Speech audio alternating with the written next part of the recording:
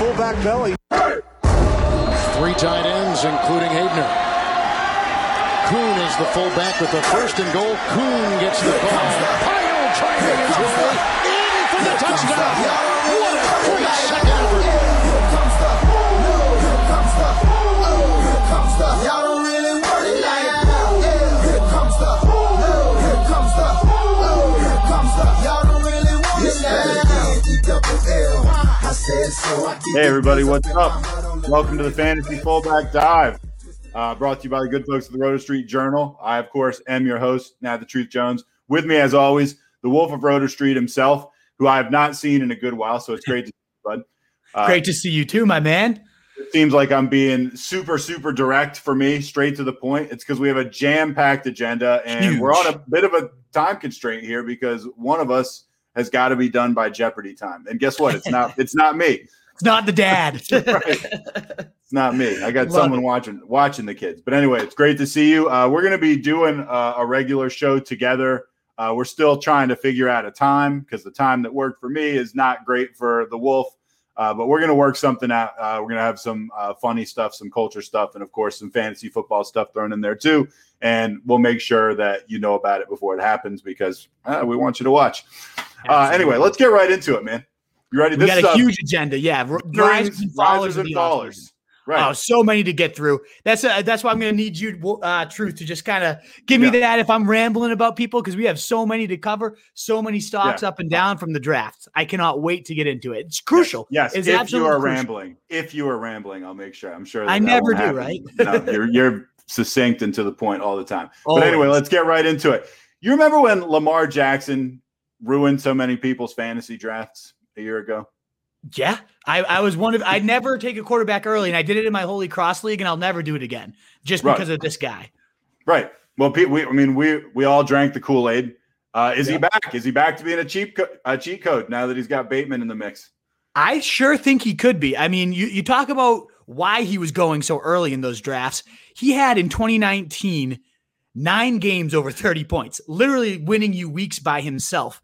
The quarterback won on 80%, 87%. He was a top 12 quarterback. There's only 1 game below 20 in 2019. And then you look last year, he wasn't horrible. He was a top 12 guy, 67% of the time, but he had 4 below 20. He only had 3 games above 30 rather. So the ceiling and the floor took a pretty big hit with this guy, especially when you put in that opportunity cost, a second, third round pick. But I do think when you add in a receiver like Bateman, and after talking to Thor, I'm going to keep referencing him throughout this podcast. Thor, the God of Thunder? No, a badass name, the God of Thunder, yes, but from the new NBC Sports Edge, formerly of Roto World. He came on Tuesday. That's even better. Even better. Unbelievable insight from Thor on all these rookies. Make sure you listen to it if you haven't. I'm going to keep referencing him throughout the show. He was waxing poetic about Bateman. Complete receiver, great off the line, great at releases, unbelievable in the intermediate range. Essentially a weapon that Lamar Jackson has not had in his entire tenure. And this is a guy who is raw, who came in raw, still is raw, and they never gave him that true security blanket style guy. That's what Bateman can do. And I think he's going to elevate this entire offense to a whole new level we haven't seen under L-Jax. And that's kind of crazy considering they averaged nearly 32 points a game just a season ago. They still were 9th in scoring last year, but I think we see them get back to those heights of the 2019 season. And with that being the case, I think Lamar Jackson's ceiling also goes up, and you're not going to have to pay that second round, third round price. It's going right around 4 or 5. So you could get that ceiling right back. And ultimately, maybe even higher with this type of weapon there. I love it. The only concern is maybe he runs a little less with an elite receiver there, but still love this move for Lamar Jackson. I think it's going to be huge for the entire offense. All right, we're going to move right on, but I want to ask just real quick before we do, what's the highest you're drafting this guy? I know this is not legally binding. This could change before the draft, but I mean, if you were going to jump up, I mean, clearly you think this guy's got real potential. What's the highest round you could see drafting him in? I think generally late round 4, early round 5 is like the earliest I take a plunge on a QB in general, whether that ends up being Lamar, Dak, Mahomes. Like I have all those guys in the same tier, Josh Allen. If it ends up being Lamar, great. I just think this puts him back into that tier, whereas he was more so a tier below for me with like the Rodgers and them. I could see myself going around 4 and 5, but I need to make sure I have at least one horse, at least one stud receiver before I even consider a quarterback. So I need to have at least 3 picks in the belt before I'm considering this guy. All right, fair enough. Matt Ryan, the corpse of Matt Ryan. Falcons could lead the NFL in touchdowns with the addition of Pitts. I haven't spoken to you since the draft. I'm assuming you love this guy. Not Matt Ryan, but Pitts. Love Kyle Pitts. And again, Thor yesterday talking about how this guy should be the rookie 101 in your drafts, ahead of Najee Harris, ahead of Jamar Chase, because of the huge edge he's going to bring at tight end. Travis Kelce style edge, even a bigger freak athlete, like 10 times the athlete. He called him 95% of Calvin Johnson at tight end. Now you mix that in with Julio, Calvin Ridley. You don't need me to spell out how insane this weapons cabinet is going to be. And this is Matt Ryan. I mean, yeah, it's unsexy. Nobody's like, oh, I can't wait to draft Matt Ryan, especially in the age of Konami code quarterbacks. You want that rushing upside. I get it. It makes perfect sense. Like, of course. But you got to recognize Matt Ryan's been top 12 in 9 of his last 11 seasons. It's a very high floor. He's thrown over 4,400 yards in 7 of those 11. And at the ceiling, it's not like he doesn't have a ceiling. The guy was top 2 in 2 of his last 5 seasons, including that 2016 MVP campaign. And in 2018, threw for over 4,900 yards and 35 plus touchdowns within those 2 seasons. I think you get right back to those levels. Never mind, you stir in Arthur Smith, probably the best play caller this guy has ever had with this type of weapons cabinet, the best weapons cabinet he's ever had. Arthur Smith made Tannehill the QB7 last year, the QB2 once he took over the year before. That's Ryan Tannehill with a weak weapons cabinet. The reason being he was so efficient in the red zone. And that's why I think the Falcons can lead the league in touchdowns. And of course, you're going to have Matt Ryan be a piece of that.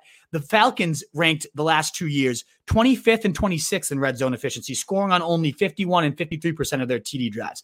Meanwhile, the Titans, with less talent, ranked 2nd and 1st across the last 2 years, scoring 77% and 74%. And like the first year, it was like, okay, well, that was, they're going to regress. There's no way they hit 70% again, 77%. Well, 74% ain't too shabby as a follow-up. To me, that seems like a trend and not an anomaly. And I really think the Falcons could go insane when you think about how do you stop these guys? How do you stop them when they already had a pretty unstoppable offense? And then you mix in a weapon like Pitts, who's just ridiculous. The D's still looking horrible too. They're going to have to throw. I'm all in. I absolutely love these guys. Matt Ryan does love to take sacks. Don't forget that. Of course. But I don't that's how you're going to stop him. Sure. Anyway, you can get to him, but I still, in the line, and speaking of that, the line is better too. They beefed up the line a little bit. I'm just turning the screws on Matty Ice a little bit. I mean, the thing is, this had nothing to do with fantasy. It did not affect anything in anybody's fantasy season. I genuinely believe that loss to the Patriots has changed how. Yeah. I mean, can you imagine how we would feel about this guy if he had just won the game like he was supposed to? MVP season. We think of him like Aaron Rodgers, probably right in that level. Yeah, but now we just are like, he's a fucking joke. Yeah, he never can get it done, and he never will, and that's okay. But in fantasy wise, he's fantasy wise. I hear you. All right, yeah. Sam Darnold. Speaking of upgraded life, I like that. I like that banner. It's true. Matt Ryan, what do you think is the equivalent of like being on the Jets? As far as what's a town in Massachusetts that we could that living in that would be like. Where do you live? What's the town name that you live in?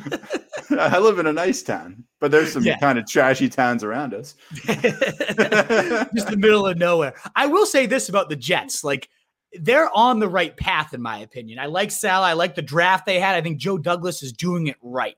Last year was not that Jets. Adam Gase was a disaster. That's number one. Upgraded life, get rid of Adam Gase. Like, that guy is the worst coach. I don't know how he continued to last. And by the way, Wolpeck, if you don't mind giving us a quick thumbs up, regardless of where you're at. We never asked at the beginning. Be so appreciated. Help us get out to more people. So thank you so much if you would consider doing that. But yes, upgraded life for Sam Darnold. Number one, getting rid of Adam Gase. Crucial. Huge. And then you look at the weapons cabinet. I mean, this one's pretty obvious. You got Frank Gore as your running back one, Jamison Crowder as your wide receiver one, Perriman and Mims behind him, who neither could stay healthy. Now you move over to the Panthers. One, you get Joe Brady, who sure, he didn't pan out quite to the level we were expecting. We hyped him up big. And I think, first year growing pains. he still showed some big flashes. He was hampered by Teddy Bridgewater not being anything special. I like what I saw from this offense from a first-year coach. I think that could take to the next level here under Joe Brady, but more so the weapons. Christian McCaffrey instead of Frank Gore, DJ Moore instead of Crowder, Robbie Anderson over Perriman, and now Terrace Marshall gets added at wide receiver 3 in the draft. I love this weapons cabinet. I think the defense still sucks, so he's going to have to chuck plenty. All in all, it's just an upgraded life for Sam Darnold, and if he sucks, then we know it was him and not the Jets. It was him. He has no excuses left if he sucks. So I love it for fantasy. You think Christian McCaffrey is an upgrade over Frank Gore? Slightly. Just slightly. Fantasy-wise? All right. Well, we're going to have to maybe agree to disagree on that. Yes. All right. Joe Burrow. Only thing stopping him is the line. Man, I just am nervous for Joe Burrow. I really am. I am too, man. It's just like I would hate to see 2 years in a row such a great talent get ended prematurely. But when he was playing last year, through weeks 1 through 10, they were leading the league in plays per game. They were leading the league in script neutral pass rate. They were chucking all game. And that's great in terms of volume, as long as he can stay upright. I am nervous. If I was them, I probably would have taken Sewell there, the left tackle, the franchise cornerstone. But instead, they add Jamar Chase. And honestly, I can't hate it because the last time we saw Jamar Chase, his quarterback was Joe Burrow, and Jamar Chase led the NCAA with 1,780 yards, 20 touchdowns, went insane. The rapport is already established. He walks in day one and bam, alpha receiver already there on a cabinet that had T. Higgins and Tyler Boyd already. Like Burrow was doing good things with a meh cabinet. This cabinet became top 3 potentially in terms of bottom to top receivers in the league. So I absolutely love this. I love the fact that, again, they were the pass happiest team while Burrow was healthy, and they've lauded about how they're going to remain that way and really emphasize the quick passing game to get Burrow the ball out of his hands faster. And that's great because Burrow was second in NFL in attempts under 2.5 seconds last year, and he crushed it on those. His passer rating, I believe, was 3rd in the league under when the throw was 2.5 from the snap, which just shows you like how efficient he is in the quick strike game. And that's what Jamar Chase, you get him that ball, bam, he could be gone. You do it with Tyler Boyd. You can do that with T. Higgins, although Higgins more so a red zone guy. But to me, it's just like one of those offenses that could just be a pass bonanza that could be really tough to stop, and the defense still blows, which is kind of the trend with like that, right? A lot of these guys we're talking about just keeps the air under the ball. So I really like Joe Burrow. I am nervous about him getting hit, but they did draft a beefy ass left tackle in round 2 from Clemson that really just got better as the year went. So it's not like they ignored the position. In fact, PFF called him the 4th most improved line in the league. I wish they had gotten the franchise cornerstone left tackle, but for fantasy wise, adding Jamar Chase is going to make this a fireworks factory. I cannot wait. Sure. And I know I'm stating the obvious here, but when your defense sucks, that often helps you a lot as far as fantasy numbers, which is all got to keep scoring, right? You got to keep pace. Right. It stinks if you got kind of a ground control running back. Yeah. You want it for that, about like say a Frank Gore type. Anyway, is he still playing? Frank Gore's not signed yet, but you wait. Exactly. He's gonna take some sort of exciting, promising rookie's value at some point. He's a locker room guy. Yeah. Jalen Hurts reuniting with Devontae. The Eagles have committed. You like Devontae, right? I love Devonta Smith. I know there's a lot of this talk about, he's too small. He's 165. He's a beanpole. He's going to get eaten up. I don't think so. I think he is so quick off the line. I think he runs the route tree to perfection. I mean, this guy is 5th, 6th all-time single season in yardage last year. You don't do that without like genuine special talent. You would have said the same thing about Marvin Harrison, which is often his comparison. Too small, too skinny, not like a freak enough. And you saw what that guy did as a career. And I like that comparison. He's such a good boundary receiver and also so good at it. He's good at everything. You put him everywhere. And I love even more that him and Jalen Hurts have played together. Not a ton, but there is a rapport. They are comfortable. Jalen Hurts wanted this guy, and the team went out and got him. And I love that. And already they're saying the other thing I love about that too is they didn't go and invest in another quarterback, kind of like what they did with Wentz last year with Jalen Hurts. We know the regime has done that before, but they didn't do it this time to Hurts. So they're at least giving him a 1-year tryout here. I love it because when he got a 3-game tryout last year, he was the quarterback 3 from weeks 14, 15, and 16, averaging over 25 points per game, only behind Josh Allen, Lamar Jackson in that span. So that was awesome. He's taken the reins, it sounds like their beat writer saying. He's already organized offsite workouts with all of his teammates, Goddard, Sanders, Devonta. He's learning the playbook. He's really just seems to be like ascending into that true leadership role. The team's committed to him.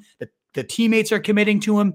And when you add a weapon like this, I mean, the fact that he was quarterback 3 and had probably the worst receiving cabinet, I mean, bottom 3 at least in terms of production. Pretty bad. And then you add in a guy like Devonta, so you give him a bigger weapon, and he's already flashed some real upside with a weaker cast, and just the transition of like really getting his feet under him after a year. I love everything about this offseason for the guy. I think he's going to slay.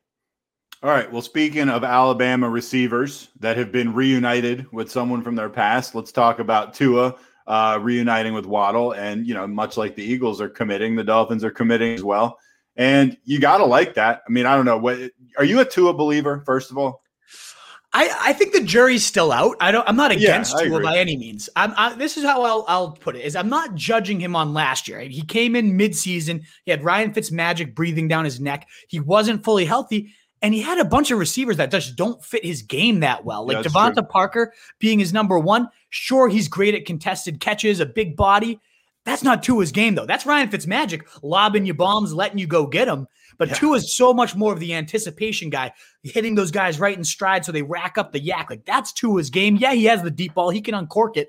But he's more about getting it quick, letting the receiver do the work. And that's what Waddle is going to just, like, let this guy go ham with. He's one of those, like, I hate how like every draft's like this guy's the next Tyreek Hill. Like we've got 30 next Tyreek Hills in the last ever since he entered the league, right?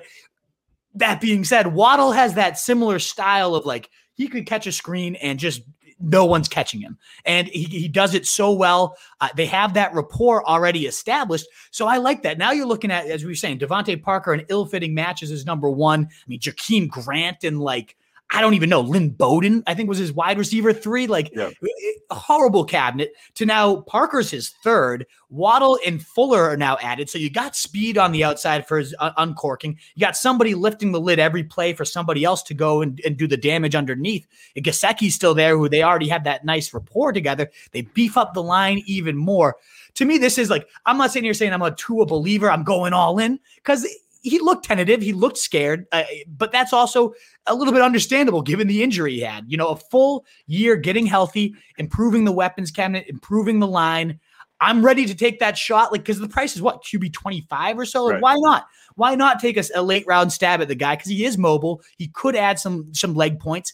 And I just love everything about what this offseason's been for him. And I like that the team stayed committed to him. Let's see what this guy has. When they could have just pulled the carpet out and said, you know what, like kind of what the Cardinals did with Josh Rosen, like, and they should have. This isn't a Josh Rosen. He could still surprise you. This isn't a Josh Rosen situation where I think they should have ripped the carpet right under him. I think Tua deserves this shot. And they've really given him everything. Kind of like a lot of these quarterbacks. It's like, we've given you what you need. Now you prove it. Is this your team? Right. Are you going to be our guy or are you not? And I like that. And I think he set up well. I do too. I actually believe in that completely. If you're going to draft someone, if someone's going to be your heir apparent, you gotta set them up for some success. You gotta not make them think, okay, you're going to get yanked after 2-3 games. Give them a season, and I mean, that's a pretty good sample size. And I mean, then you can make a decision on your own at the end. Did he just not have the players around him, or was he just not getting it done? And if he's not getting it done, then like you said, move on.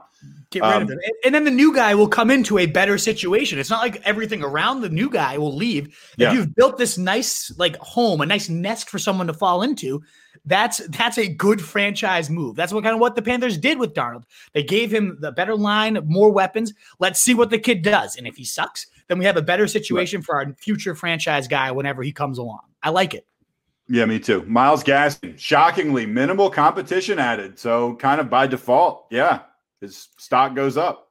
100%. In all offseason, the beat writers, the future franchise back is not on this roster. Everybody was expecting Myles Gaskin to get the boot.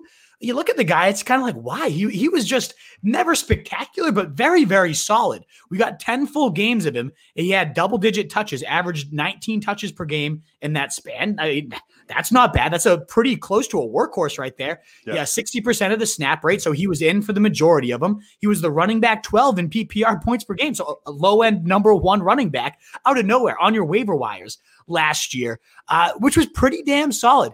He had 388 receiving yards. That was 7th for running backs. And again, in only 10 games played, he was actually 4th in terms of receiving yardage per game, behind only Alvin Kamara, Christian McCaffrey, and who the hell was the third? It's something like another one that you'd be like, Frank Gore, probably. Yeah, exactly. Right. It's another one of those names where you're like, oh, it's Austin Eckler. Of course. Like, the three guys, it's like, if you beat any of those guys, how the hell does that ever happen? Those are the 3 most elite receiving backs in the league, but to come in 4th behind them is pretty damn impressive. You got, as we just talked about, a more explosive offense probably if Tua takes that next step, and with all these other receivers on the outside, that's not going to hurt having Will Fuller and Jalen Waddle lifting the lid of the defense. You cannot stack that box ever. And they added some really nice picks. I love Eichenberg on the line. I thought they got a great value on him. 2nd round. 3 starters as rookies last year. That's always nice to have another year. The line, they always talk about how much important consistency is and developing them together. And they have these 3 guys that, they had their moments as rookies where they were positive and negative. I think having that extra year of experience is going to go a huge way for these guys. So with only Jared Dokes in the last round and Malcolm Brown from the Rams added, that I expected like a Najee Harris to be added, a Javonte Williams to be added, and neither were there. So it looks like to me it's going to be the Gaskin show and another season of just some nice, efficient, quality production in an even better spot than he was in last year when he was the RB12. Pretty solid to me. Not bad. All right, let's talk about Mike Davis. This is a guy whose value fluctuated quite a bit last year, I guess you could say. I mean, really exceeded expectations, and then, understandably just kind of disappeared when his job disappeared. Yeah. So, I mean, C-Mac Light, obviously that was last year. Henry Light? Yeah. Could he be, Arthur Smith's next Derrick Henry? Very light Derrick Henry. There is no Derrick Henry. I mean, he is a steamroller. We literally much lighter. Exactly. There's also no Christian McCaffrey. And for a while, this guy was putting up pretty close to McCaffrey style numbers. He did fizzle out a little bit. He kind of burnt out. The tread on his tires seemed to burn out a little bit, which has me somewhat nervous. But man, if he takes off, I would not be surprised at all. Because I said Henry Light, this guy is a just tackle breaking machine, similar to Henry. Among all running backs with 160 plus carries, Davis was only behind Nick Chubb in missed tackles forced per rush. He was 4th in total broken tackles, 14th in yardage after contact. He's just a hard-charging kind of bull-like runner, which is similar to what Arthur Smith would want given his Derrick Henry. And then you look at, who else is there going to be? They didn't draft anybody. They signed Javian Hawkins, who Thor loved yesterday as an undrafted free agent, brings a nice speed element to it. But to me, that's like the change of pace back in this system. Under Smith, the Titans ranked 10th and 2nd in rushing attempts, 3rd and 2nd in rush yards, and 2nd in rush TDs both years. Now, of course, and he's already said himself, when you don't have Derrick Henry, like that directs your offense. So it's not like he's going to 100% like transition his scheme, but he does have a nice wide zone attack where he mixes in power concepts. It's kind of like Greg Roman, where it's really creative, unique scheme. So I love that. We already talked about how I think the Falcons could lead the league in touchdowns with that efficiency spike under Arthur Smith. When we're talking about Matt Ryan, you got to imagine at least 10 of those could go to Davis. And I just think in general, they've already talked about how they love his pass catching ability. I think there's a very, very real, like 270 to 300 touch floor here with he gets to 1,100 or so yards, 10 plus scores. And right now he's still falling to like round 5 or 6. To me, he's maybe the single biggest winner of the entire offseason. Remember, we were talking about like free agency winners and followers, and he was under the question mark. Like, there's no way they keep Mike Davis as their future guy, right? Well, they did. Well, why not? Kind of, Exactly. And so here we go. A feature back in an offense that I think could lead the league in touchdowns. Sign me up all day. All right, Joe Mixon. We already talked Bengals a little bit because we talked about Burrow and the offensive line, potentially being a problem. Obviously, that could extend to Mixon as well. And we also talked about how if you fall behind in games, that can really benefit a quarterback that's going to air it out, and it might not always benefit, a 3-down back, something like that. But with Joe Mixon, we got no Gio Bernard. I don't know how long it's been. How long was Gio's stint in Cincinnati? It seemed like it was like a decade. Well, this offseason is the only time he's been kicked. He's now with the Bucs this year. Tom Brady over there in Tampa. So this is our first time without him on the Bengals, Mr. Mustache. Right. So Gio's got a Super Bowl ring in his future, probably. Yeah. No Gio, no Rooks, unstoppable offense. Joe Mixon, you like what's going on with him? I I mean, it's so tricky because Mixon's boned us 2 years in a row now. Oh, he's boned us. He really has. And we've seen the flashes in both seasons. We see, the 40-point week winners, and then we see just a lot of inconsistency throughout it. And so that has me a little bit nervous, right? Are we going to get another one of those seasons where Mixon's pissing us off? But I don't see how it can't be just an absolute workhorse feeding with Gio Bernard now gone. We cited those stats about how pass happy they were. Well, in that same span, while we had Joe Burrow out there, those first 6 weeks where the Mixon was out there, he got hurt after that. He led the NFL in opportunities, being carries and receptions for running backs during that span. So we already saw him kind of being a workhorse with Gio Bernard on the roster. And whenever Gio Bernard has missed time over the last few seasons, Mixon's never had below a 15 to 20% target share, which is a huge spike, a hugely important spike for this guy. So if this offense does become that juggernaut I really think it could be with Jamar Chase here, and if there's nobody else to feed the rock to, I don't see how Joe Mixon doesn't kill it. Their offensive coordinator has already said, I don't want him to leave the field. I want him to be out there every single play. And I know that might give you some nightmares back to, CJ Spiller. We're going to feed him till he pukes type of quote. But ultimately, I think it's a huge move, getting rid of Gio Bernard, adding nobody before round 6. Like, there's no competition here for Joe Mixon to get 350 touches in what I think could be one of the better offenses in the league. I think this is the year it all comes together, all right, and Mixon repays those of us who had faith in him. All right. I just don't think I'm drafting him. You're not going to go back to the I don't know. I say that, but who knows? Who knows? And honestly, Nat, I might end up being with you here only because the guys that go around Mixon, we're going to talk about 2 of them right now, and I love them. A lot of these sophomore backs, we're going to talk about 3 of them throughout the show. I have Mixon right in that same tier, and I might end up going for one of these sophomores because there's a lot that I love about these guys as we're about to break down. All right, well, let's get into one of them. Antonio Gibson featured back in Washington, primed to explode. First of all, are they going to name this team at some point? Doesn't seem like it. I think they're just going to be the football. Okay. They are just the football. All right. Well, I mean, all reports about them as an actual team, name aside, are pretty positive. Yeah. Absolutely. Everything is looking up. I think, as we talked about in our last show a couple months ago, Ryan Fitzmagic landing there is going to turn that entire offense around. I think you think about how decent they were already, given the defense is very formidable. And, Alex Smith kind of managed his way to like a decent enough record to get in. I think that flips with Ryan Fitzmagic, like elevating everything and making this offense dangerous. They certainly have the weapons between Terry McLaurin, Gibson, who we're about to talk about. Logan Thomas was a beast. They add Diami Brown in the draft. Like, there is certainly some weaponry, and Curtis Samuel added this offseason. I mean, they are going to take a big step as an offense. And I think that is humongous for Antonio Gibson, because he was one of the most game script dependent guys last year. In the wins and games they won, he averaged over 20 fantasy points per game, 20 and a half.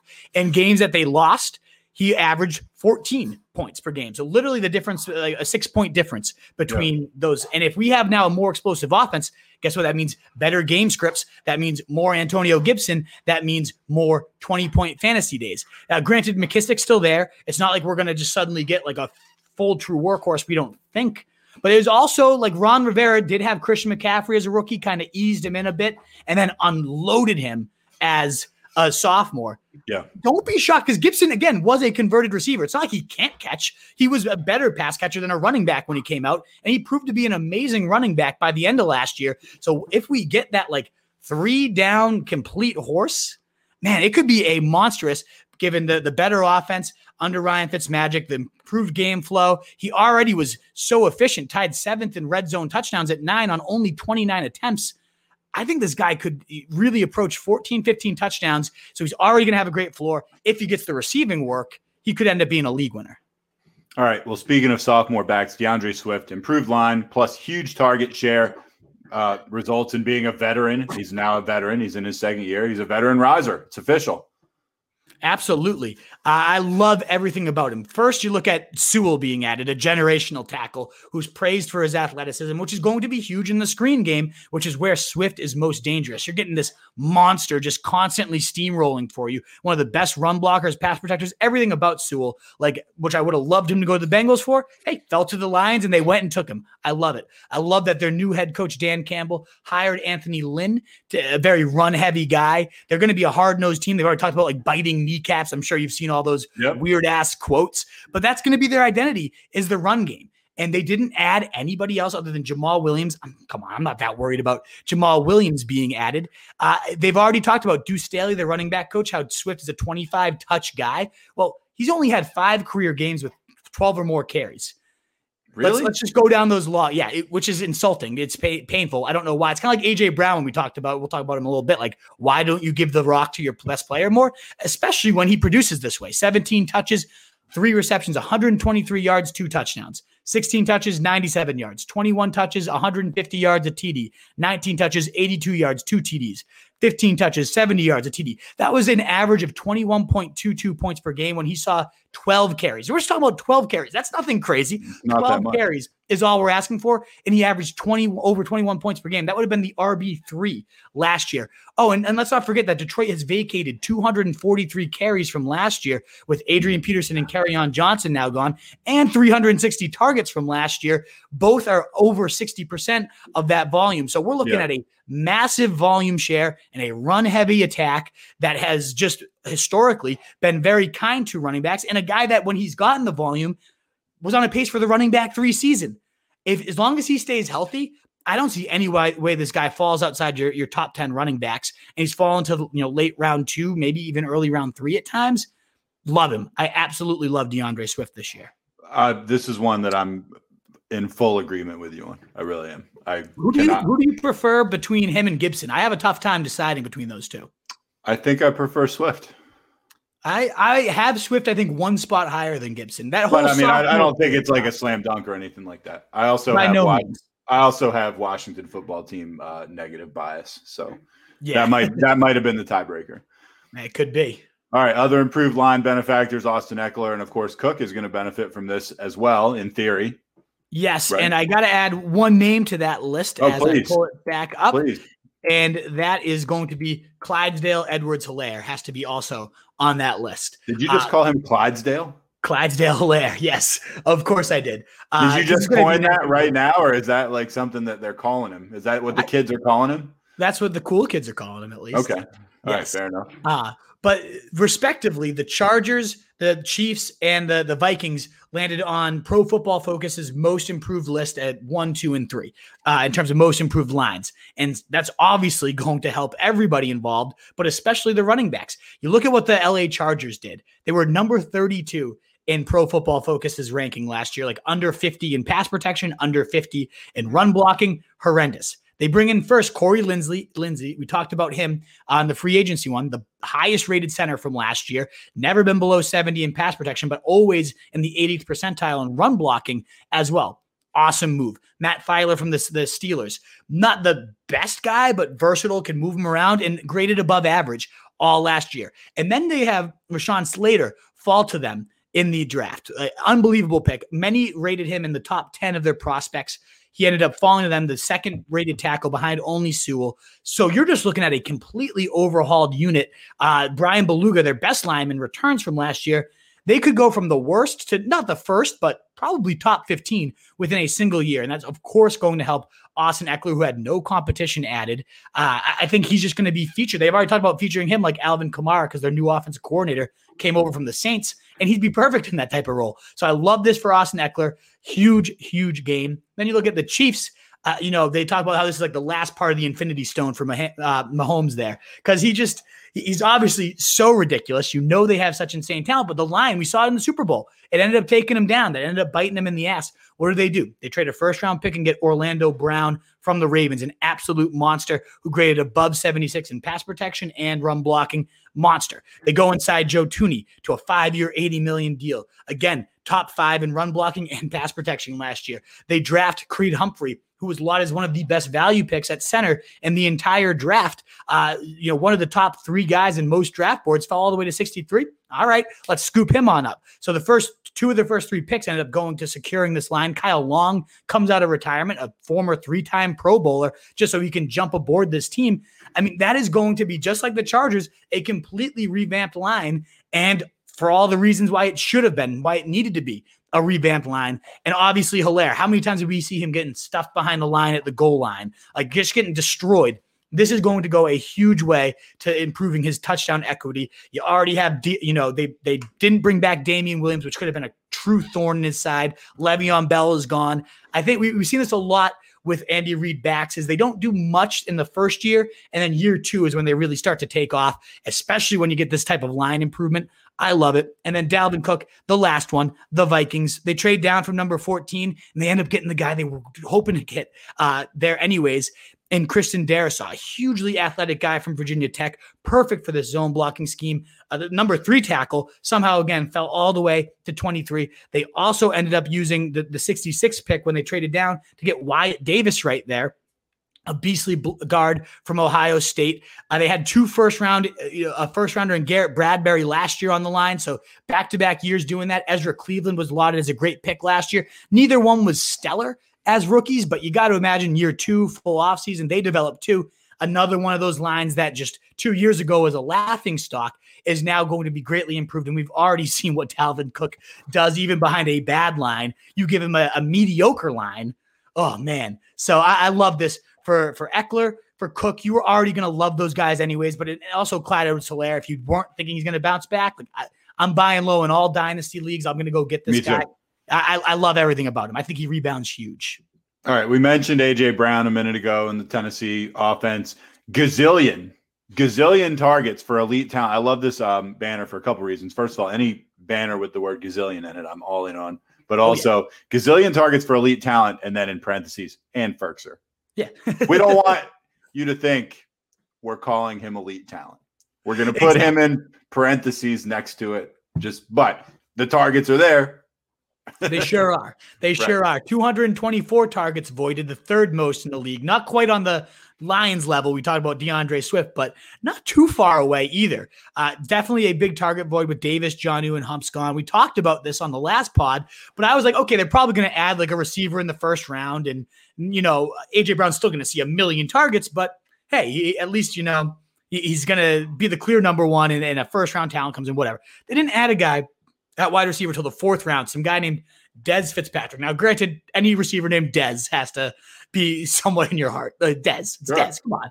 But a lot of draft people were saying this was a reach. Like, why did this guy get drafted where he did? They added another 6th-round guy, Racey McNabb, but very rarely do we see these 4th and later guys pan out. So, like, really, that's his competition for targets. I mean, how are you not hucking every single throw? Like, kind of like Devontae Adams over there with the Packers. When you're throwing, why would you not be throwing every single look to A.J. Brown? And we cited this stat last time, but it's even more firmly in place now. He's only seen 9+ targets in 5 games. His 16-game pace when he's seen 9 or more targets was 115 receptions, 1,792 yards, and 16 touchdowns. That would have been 24 points per game. That would have been more than what Devontae Adams did in a record-setting year for fantasy points last year. And that is very realistic. That would be 163 targets a game to keep that pace up. I could see this guy legitimately, like, his target total having a 2 in the front of it. It could be 200 something. And he's just going to go berserk. Round 2, this guy, if you have your horse and you can get this guy in round 2, I would not be shocked, especially if Aaron Rodgers doesn't play this year, to see A.J. Brown being the number 1 scoring receiver. How confident are you in do you like the Derrick Henry, A.J. Brown stack? I do, because it's just one of those offenses that's so condensed to, like, it's these 2 guys. It's these 2 guys, and that's it. And Ferkser plus Ferkser. Right. Like, you want to get Ferkser in the late round. Right? You can chuck him in there because he's probably going to be the number 2 target. And when he's seen 5 targets or more, he's had some pretty decent days. He had 115 and a TD in one of them. He had like 50 yards in the other, and then he kind of did jack shit. But that's what you expect from your tight end. So off the top of your head, what tight end would you say Ferkser is right now? I think he's like my tight end, like 14, 15. Like, okay, so like very fringe starter. Very fringe starter. Yeah. Okay. If I go into my season with him as my starter, I want to have like I want the tight end 14 and 15. Like, right. You want another guy around his level. Right. Okay. Take a couple stabs. But yeah, I don't hate him by any means, but I love, and everybody loves it. Like, who doesn't love AJ Brown? It's going to be one of those classic ones like Godwin 2 years ago and, last year, Calvin Ridley, but even more so than that. Like, everyone's going to love him. Everyone's going to want him. And whoever does take that plunge in round 2 is going to just be the one giving everyone the middle finger. Like, of course, this is obvious and we all loved him, but I got him. Thank God. All right. Allen Robinson. I got this guy dirt cheap in an auction last year, and he really did well for me. Mooney, Kmet, all rise with the addition of Fields. I would tend to agree with that assessment. I think that's not really even a hot take. But you talk about some veteran guys shooting up because of a quarterback coming in. Here you go. Absolutely. I mean, think about who Allen Robinson's played with. You had him last year, as you said, and he was good for you. Like he was a good. Oh yeah, he was good. Quality. I want to say he finished like top 8 as a fantasy receiver last year. He definitely was a top 10 guy. Definitely. That was Trubisky and Nick Foles sailing pass after pass over his head, over Mooney, over Kmet. Horrendous play. Justin Fields is going to immediately be the best quarterback Allen Robinson has played with. When that list includes Mitch Trubisky, Chase Daniel, Blake Bortles, it was previously the best probably, and Chad Henne, all below like 65 or worse in terms of their grades from PFF. Like horrendous, absolutely horrendous. And Robinson, do any of those guys have starting jobs anymore? No. Oh God, no. No, Trubisky's backing up Allen. He's like the only one in the league still, I think. Bortles actually, he's at the Packers now. Like if Rodgers doesn't come back, he might have a starting job. But oh wow, that would be really something, right? Crazy. And absolutely Foles, crazy. let's not forget that big Super Bowl win for Nick Foles. Right. Fuck you. Still, Allen Robinson, back to the man of the hour. He's going to be a beast. Like this is the best person he's ever caught passes from, and he's been a top 12 guy with garbage thrown to him. You have to love that. And like the complaint about Justin Fields from a lot of people, which I don't think is accurate, but if it is, it's good for Allen Robinson, was that he doesn't go through his reads, that he locks onto his number one target. Well, if that's the case, then sweet. You have a pretty goddamn good number one target to just light the lamp with. Because how many times have we seen Robinson go over guys, be triple covered, make the play? He's going to be a stud. He's going to be an absolute stud. And his ADP hasn't really changed from last year to reflect the fact that he's playing with the best quarterback ever. But I really think like of all the winners, we already knew Robinson was going to beast. We already knew he was going to feast. But Darnell Mooney, this guy runs a 4.38, was just burning defenses left and right, wide open. The separation this guy gained was insane. He received the 15th most targets in the league because of it on 20-plus yard deep passes, but 70% of those were deemed uncatchable. There was a 17% completion rate on deep passes for this guy. There's montages out there of just the Ducks being sailed over Mooney when he is just streaking down the field wide open. Well, enter Justin Fields, who completed nearly 60% of his passes over 20-plus yards. That was only behind Mac Jones of this class and Joe Burrow last year. So in the last 2 years, he's top 3 in deep passing accuracy. He's top 6 in the last 5 years. And 70%, he led the league with 70% of his passing yards being air yards. So not a ton of yak. It was all kind of deep strikes. This guy just delivers it. He delivers the rock deep. He delivers it short. I can't believe he fell as far as he did. He fell right into their laps. I think that's going to make a huge world of difference for a guy like Darnell Mooney, who can get deep with the best of them, but just never got the right quality of targets when he was getting there. So I love it for him. And then obviously Kmet, 6'5" guy, the number one tight end of last year. It doesn't hurt when you have an offense that's going to be living in maybe not living in the red zone, but certainly visiting the red zone a whole lot more under Justin Fields. Well, that's where Kmet is going to be using his beastly frame with a more pinpoint passer. It's just a huge win for everybody involved in this offense, especially the pass catchers. All right. Speaking of tight ends, TJ Hawkinson, main valve for that Detroit offense. We talked about the Detroit offense in the context of Swift earlier, and we've got plus Perryman at the end here. I don't see any way Hawkinson's stock doesn't go up. I thought his stock was already pretty high, to be honest. Yeah, we talked about him a couple episodes ago, and the expectation was we were like joking, like it's guaranteed they're going to add like Jamar Chase or Waddle or Smith. Like they have to at the first round, and then they didn't. And then they didn't add someone in the second round or the third round. They didn't make a receiver move in the draft until round 4.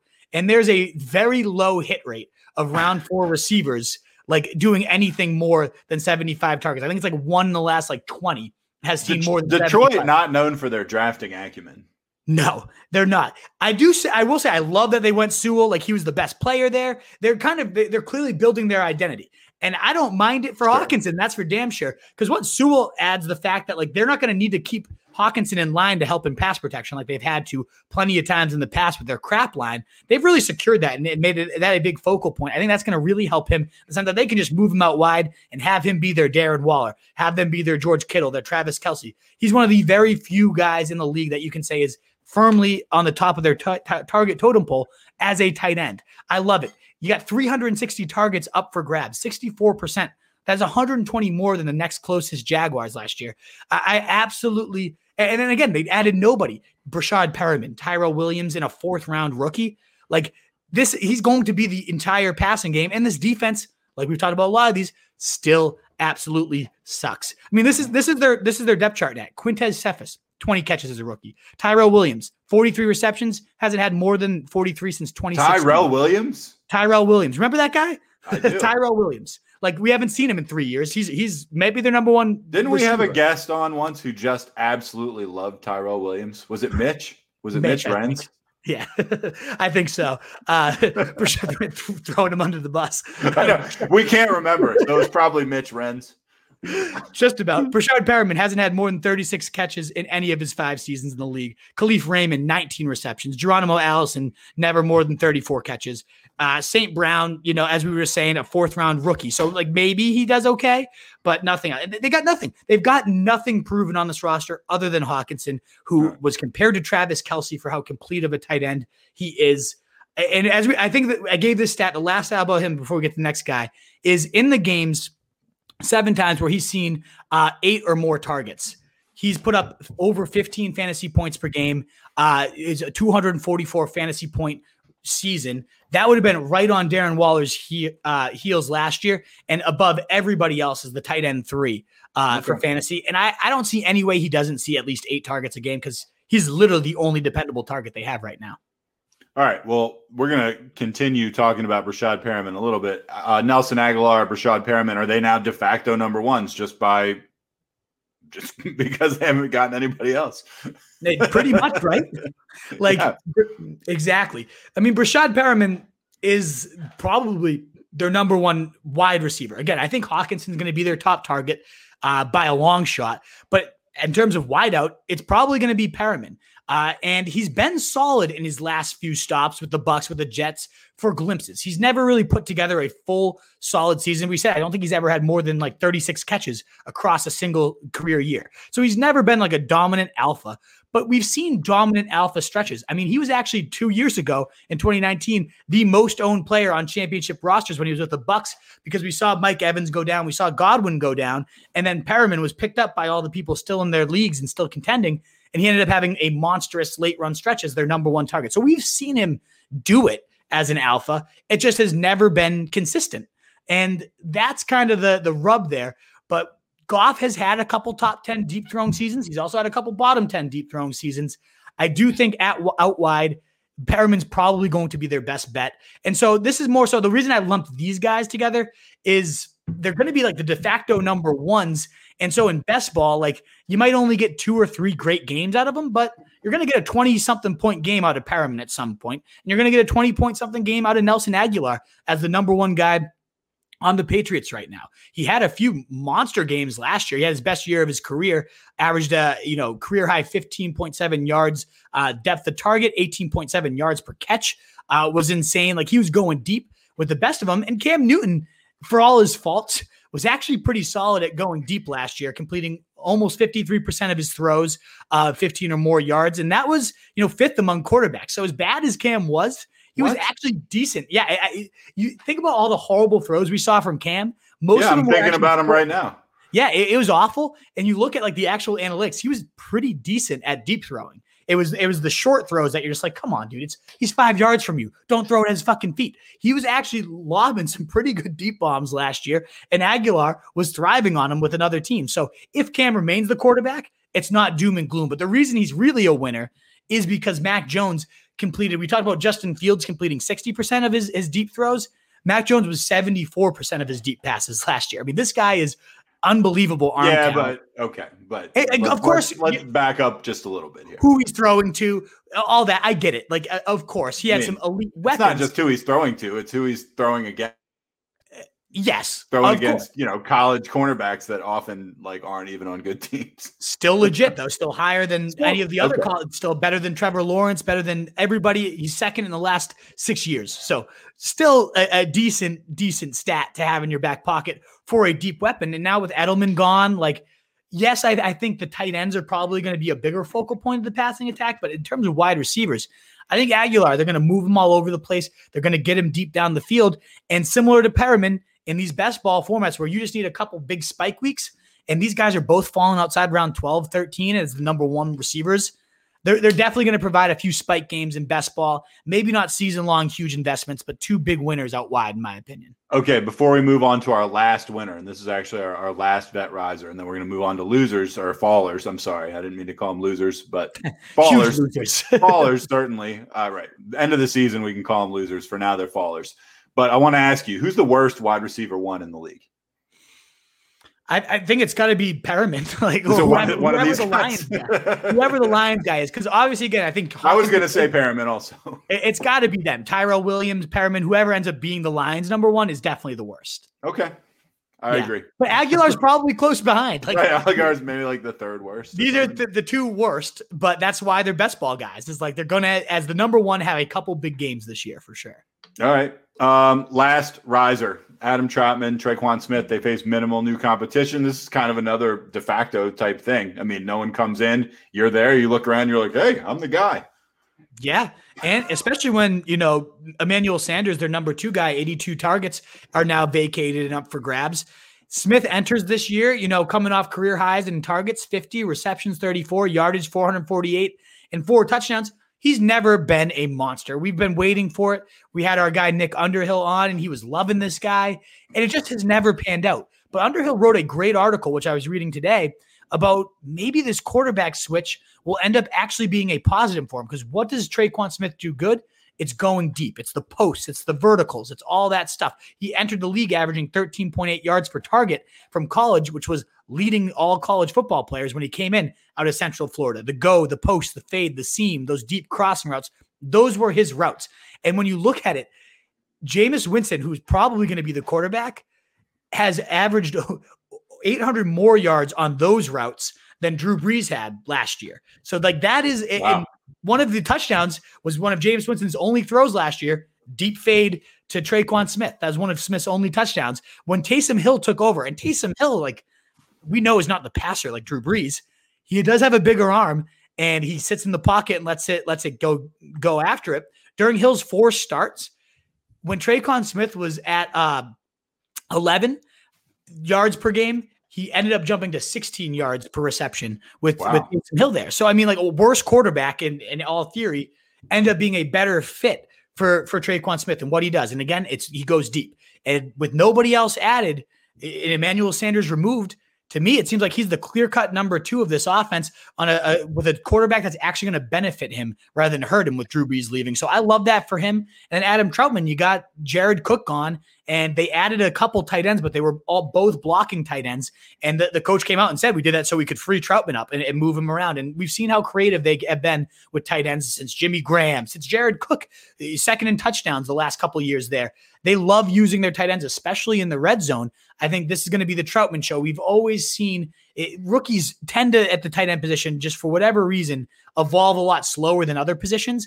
It typically takes till at least their sophomore year for a breakout. So the fact that he didn't do much last year doesn't have me overly worried. They had this guy as their top tight end coming in.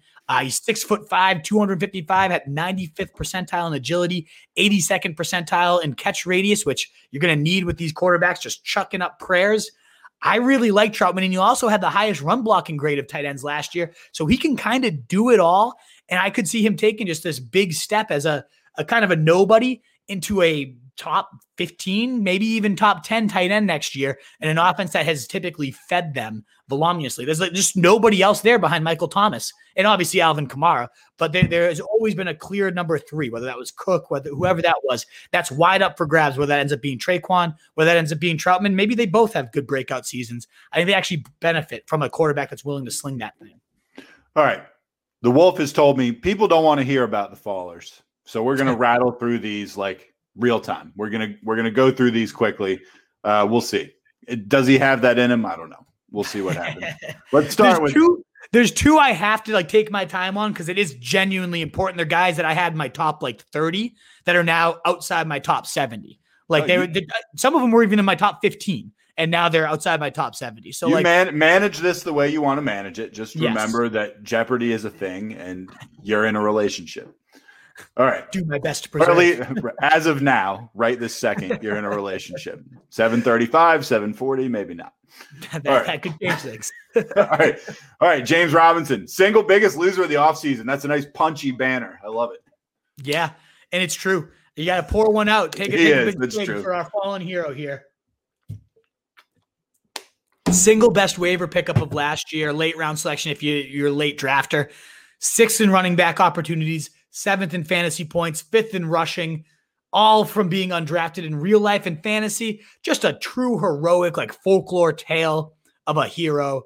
And what's his reward? What's his repayment? Urban Meyer trades back into the first round and takes a running back to slap him right in the face with. Awful. It just sucks. And he's already said, I hate Urban Meyer, by the way. I hate him. I think it's going to be a disaster. I think he's such a dipshit.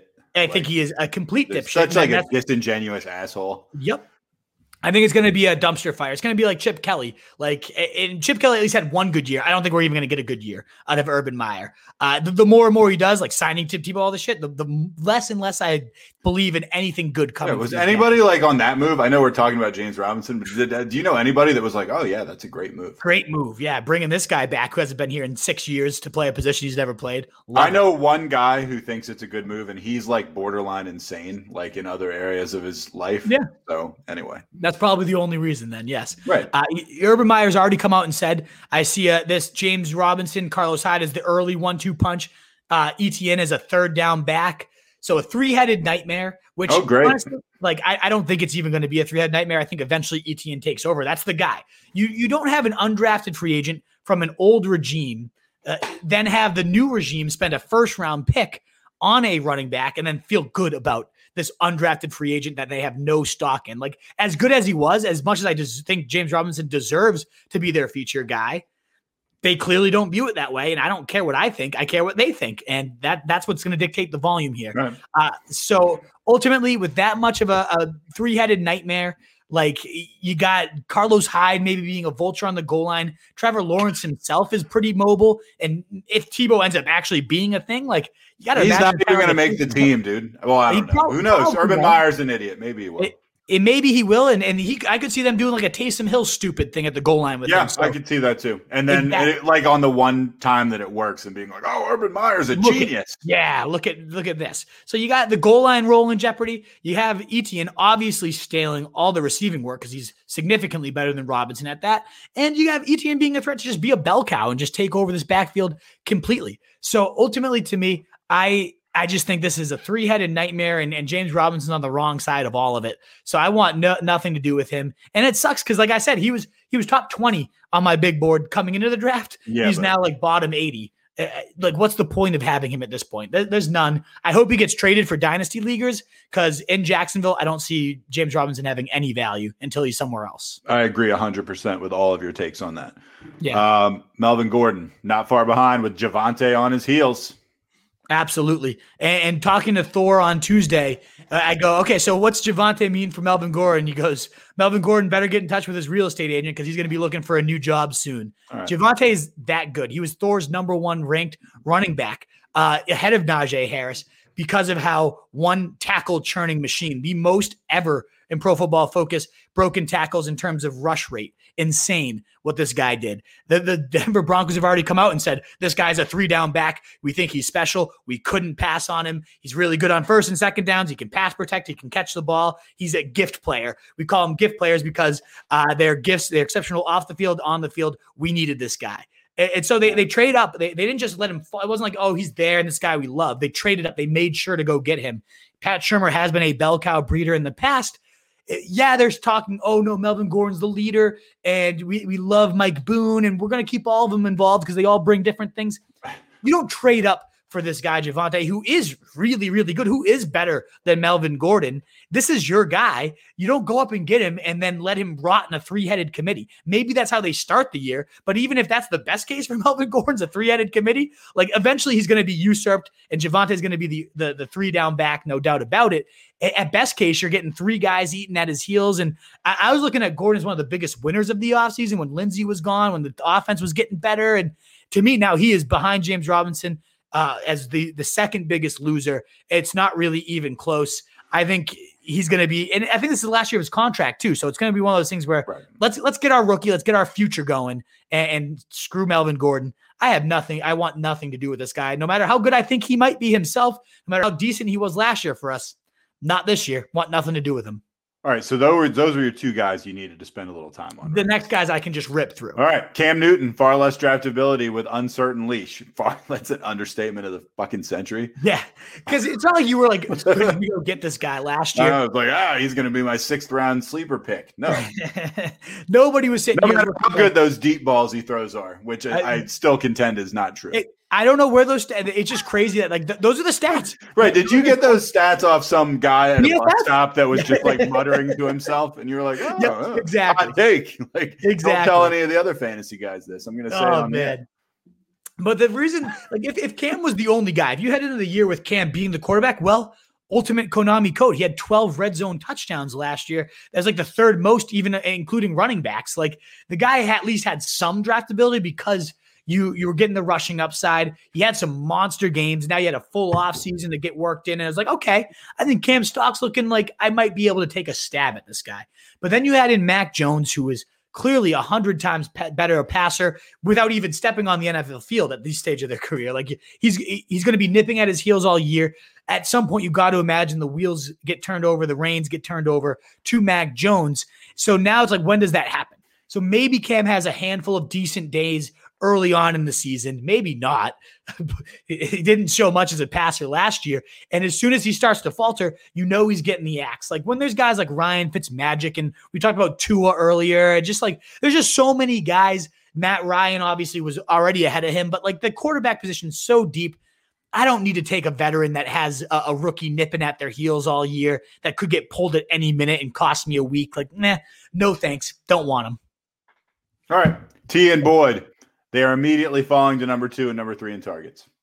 Yep. That's just what we talked about with Jamar Chase earlier. Like he's walking in, he's the alpha. It's kind of like the freaking, what's that movie? I'm the captain now, Captain Phillips. Like this is my job. Thank you guys for warming up my seat. I am Joe Burrow's boy and I am the captain. You guys can fall in line. Now, we talked about how big this aerial pie was. They led the league in pass attempts and neutral pass attempts, all that stuff, with Joe Burrow healthy. So I do think this pie is going to be big enough to sustain at least 2. And my guess would obviously be Jamar Chase and T. Higgins, because I think both of those guys are beasts. I really do like Tyler Boyd as a player too. But to me, it's going to definitely be the Jamar Chase show. T. Higgins most likely is going to get a smaller slice of the pie. But don't be surprised if it's like a tastier slice, because it's going to be more red zone volume where he's just those long arms and that big body. Like T is going to be a beast with that. To me, I think Boyd might end up being the true loser here. As good as he is, he's going to be great for the slot and have like a nice real-life role for this team at moving the chains. I just don't see many touchdowns, many big plays coming for Boyd when you have these other guys there. So as good as his real-life purpose will be, I think he's going to be the odd man out, get the smallest sliver of pie and the least valuable, the least tasty slice of that pie. So I think those guys are pretty decent losers, especially Tyler Boyd, less so T. Higgins. But either way, they're both moving down the target totem pole for Jamar Chase. Marquise Brown, man, this guy hosed me last year. I wanted to be a fan of his so bad. I tried. Even up to like week 10, I was still like, oh, you could still do some, man. Anyway. And that's why you fucked us all, Matt, is because we kept saying this is going to be the week. As soon as I put him on my bench, he's going to blow up. And he just never blew up. Like, no, he really didn't. He had like a couple good games, but they weren't even like maybe that awesome. I don't know. You believed in him too, right? Sure, absolutely. I was taking him round 6, 7. I thought like, the Tyreek Hill, the next Tyreek Hill, right? Like, oh man, so many of those guys. So many of them. But I mean, I got to see him because he was on my fantasy team, and so I watched him a lot. And I mean, they did make a real effort to have him be their number one receiver, and he's not cut out for it. He's just not. No, he's going to be a great. This headline sends this. Well, maybe. Yeah. I mean, you've got this headline really says it all. He's a lid lifter only now. He's a clear second fiddle. We'll see if he's like a legit wide receiver too, and not just a guy who every 4 games maybe catches a long touchdown or something. And that's what I was going to say is he won't be a wide receiver too in fantasy. No, real life wise, he's going to serve a nice purpose. Like he's going to lift the lid. He's going to do his thing. But yeah, he never topped his highest scoring game was week 17 when you're not even playing. Right. He had 21 points. Like he never had a single top 12 week as a wide receiver. So that's really all you need to know about this guy is when he could have been the focal point. He couldn't rise to the occasion. So yeah, drawing secondary coverages might get him a little more free this year. Sure, the quality of the targets goes up in that sense, but I just don't think you'll ever get a dependable day. You didn't last year when he could have been the number one. You're not going to get one now with Rashad Bateman taking over there. So sure, he's going to have a couple blowups. Like he's going to get deep. He's going to do well feasting on number 2 corners every now and again. Yeah, but he's not going to like bounce back or anything like that. And it's not like what we just talked about with like T. Higgins, where like that's a huge aerial pie. So like even if his slice gets smaller, there's still going to be more than enough. Well, with Marquise Brown, this is a tiny aerial pie. It already wasn't a tasty slice. Now that untasty slice is getting smaller. Like it's just nothing. He is definitely a much bigger loser than a guy like T. Higgins. No, and he's not on my team. He's not going to be on my team, even though I like him. Or I liked him. Devontae Parker, even less appeal now behind Waddle and Fuller. Yeah. Already a bad fit. We talked about this earlier. Not a good fit with Tua and what he does well. And now the third in terms of targets, like maybe he'll score a couple random touchdowns here and there. But yeah, this guy is going to be behind the other 2 in front of him that fit their skill set for Tua so much better. There's no reason to draft Devontae Parker this year. No reason. Steelers pass catchers, slight volume concerns with an upgraded running back. Yeah, I think this is kind of like a drop in the bucket, I think. We talked about this on the last show, is like Juju coming back there already made like the trio, which they all were top 24 guys last year. So that was like nice, but that was because they led the league by nearly 3 pass attempts per game. You're not going to get that volume with Najee Harris now there. We talked about, we think they're going to add a workhorse. He's the definition of workhorse. He is built for 350 touches a game. So now you suddenly take, we saw James Conner only get 200 last year. That's why the receivers had so much volume up for grabs. Talk about an aerial pie. That was like literally an all-you-can-eat aerial buffet like last year. You're not going to get that because Najee Harris is going to take a massive just overall opportunity slice out of here. So sure, Deontay Johnson's still going to be good, and Juju and Claypool, they're all good talents. I just don't think there's going to be any consistency to which one blows up which week. And that's just not what I want when you're going to have to draft those guys. Give me something that's going to be a little bit steadier for me. Jamison Crowder, no more slut status. Yeah. Ouch. Elijah Moore's taking over.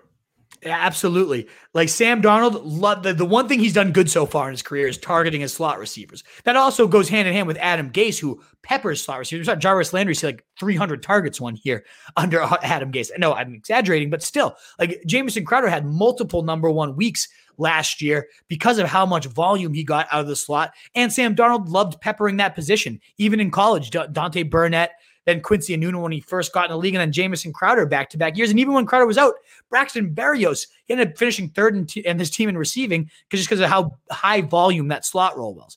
Well, now you bring in Elijah Moore, who's probably a better Jamison Crowder. He does everything Crowder does, but better. And we already see Zach Wilson in him. Like, I don't know if you've seen any of these pictures, but it's like Elijah Moore takes Zach Wilson out for dinner. Elijah Moore sends Zach Wilson all his highlights, and they're just like, the bromance is so real. And like, as stupid as that seems to base a fantasy decision on, it is real. Like when the pressure's on, this new guy is going to go with the guy he comes in with, the guy he's already got like this chemistry with off the field. That stuff translates. It does translate onto the field. And I could see Elijah Moore just stepping in and being a better Jamison Crowder from day one. So as good as Crowder's been, I could see Elijah Moore just completely upending him and Zach Wilson just peppering him from the start. We have a jam-packed schedule for May. We're getting rolling with the Wolves. We have Graham Barfield next week. We have Mike Me Up on Twitter, one of the best Dynasty minds. I don't know Dynasty very well, which is why I am thrilled to bring in a guy that everybody loves in terms of his Dyno 101 strategy. And then the week after that, we have Justin Boone and Pat Fitzmaurice, back-to-back #1 expert rankings. Yeah, I was close. For a while, I was top 5. I ended up falling outside to like the top 20-something. What? But yeah, I was top 10 rest of season. I remember you were doing really well for a long time. I think I was like 23 or something on the year. These guys were #1. Boone last year, Fitzmaurice this year. I'm having them both on to discuss early 2021 rankings. It's in the next 2 weeks. So we've got a loaded May, and it's only May. Like I said at the beginning, we're gonna do a regular pod. We're still working out the details. I actually have a lot of ideas. I've been doing some outlines, and I'm having some fun with it. So, I can't wait, Truth. I'm so excited to have the culture corner and segment transitions. All that. That's my big goal. Is by June, me and you have a sick ass every week production. It's gonna be good. It's going to be sick. We have some big things, Wolfpack. So stick with us. If you caught the replay, you caught the live, the thumbs up button helps us tremendously. Yeah. And subscribing to our channels, whether you're on YouTube, Facebook, wherever you're at, makes such a big difference to us. It's free and it's easy to do, and it makes such a big difference for us. So please consider giving us a thumbs up. Consider subscribing if you like what you heard. And any questions you have, you guys know we're always going to hit it for you. Yep. So Wolfpack, we're going to keep paving that path to 2021 titles. Stick with us. You can find all our stuff at rotostreetjournal.com. We breed and feed fantasy wolves. So, in a world of fantasy sheep, be the wolf. Yep. Later, guys. We used to have it all, but now's our curtain call. So hold for the applause. Oh, oh, oh, oh. And wave out to the crowd and take our final bow. Oh, it's our time to go, but at least we stole the show. At least we stole the show. At least we stole the show. At least we stole the show. At least we stole the show. Straight ahead. Devlin, second effort, third effort, touchdown.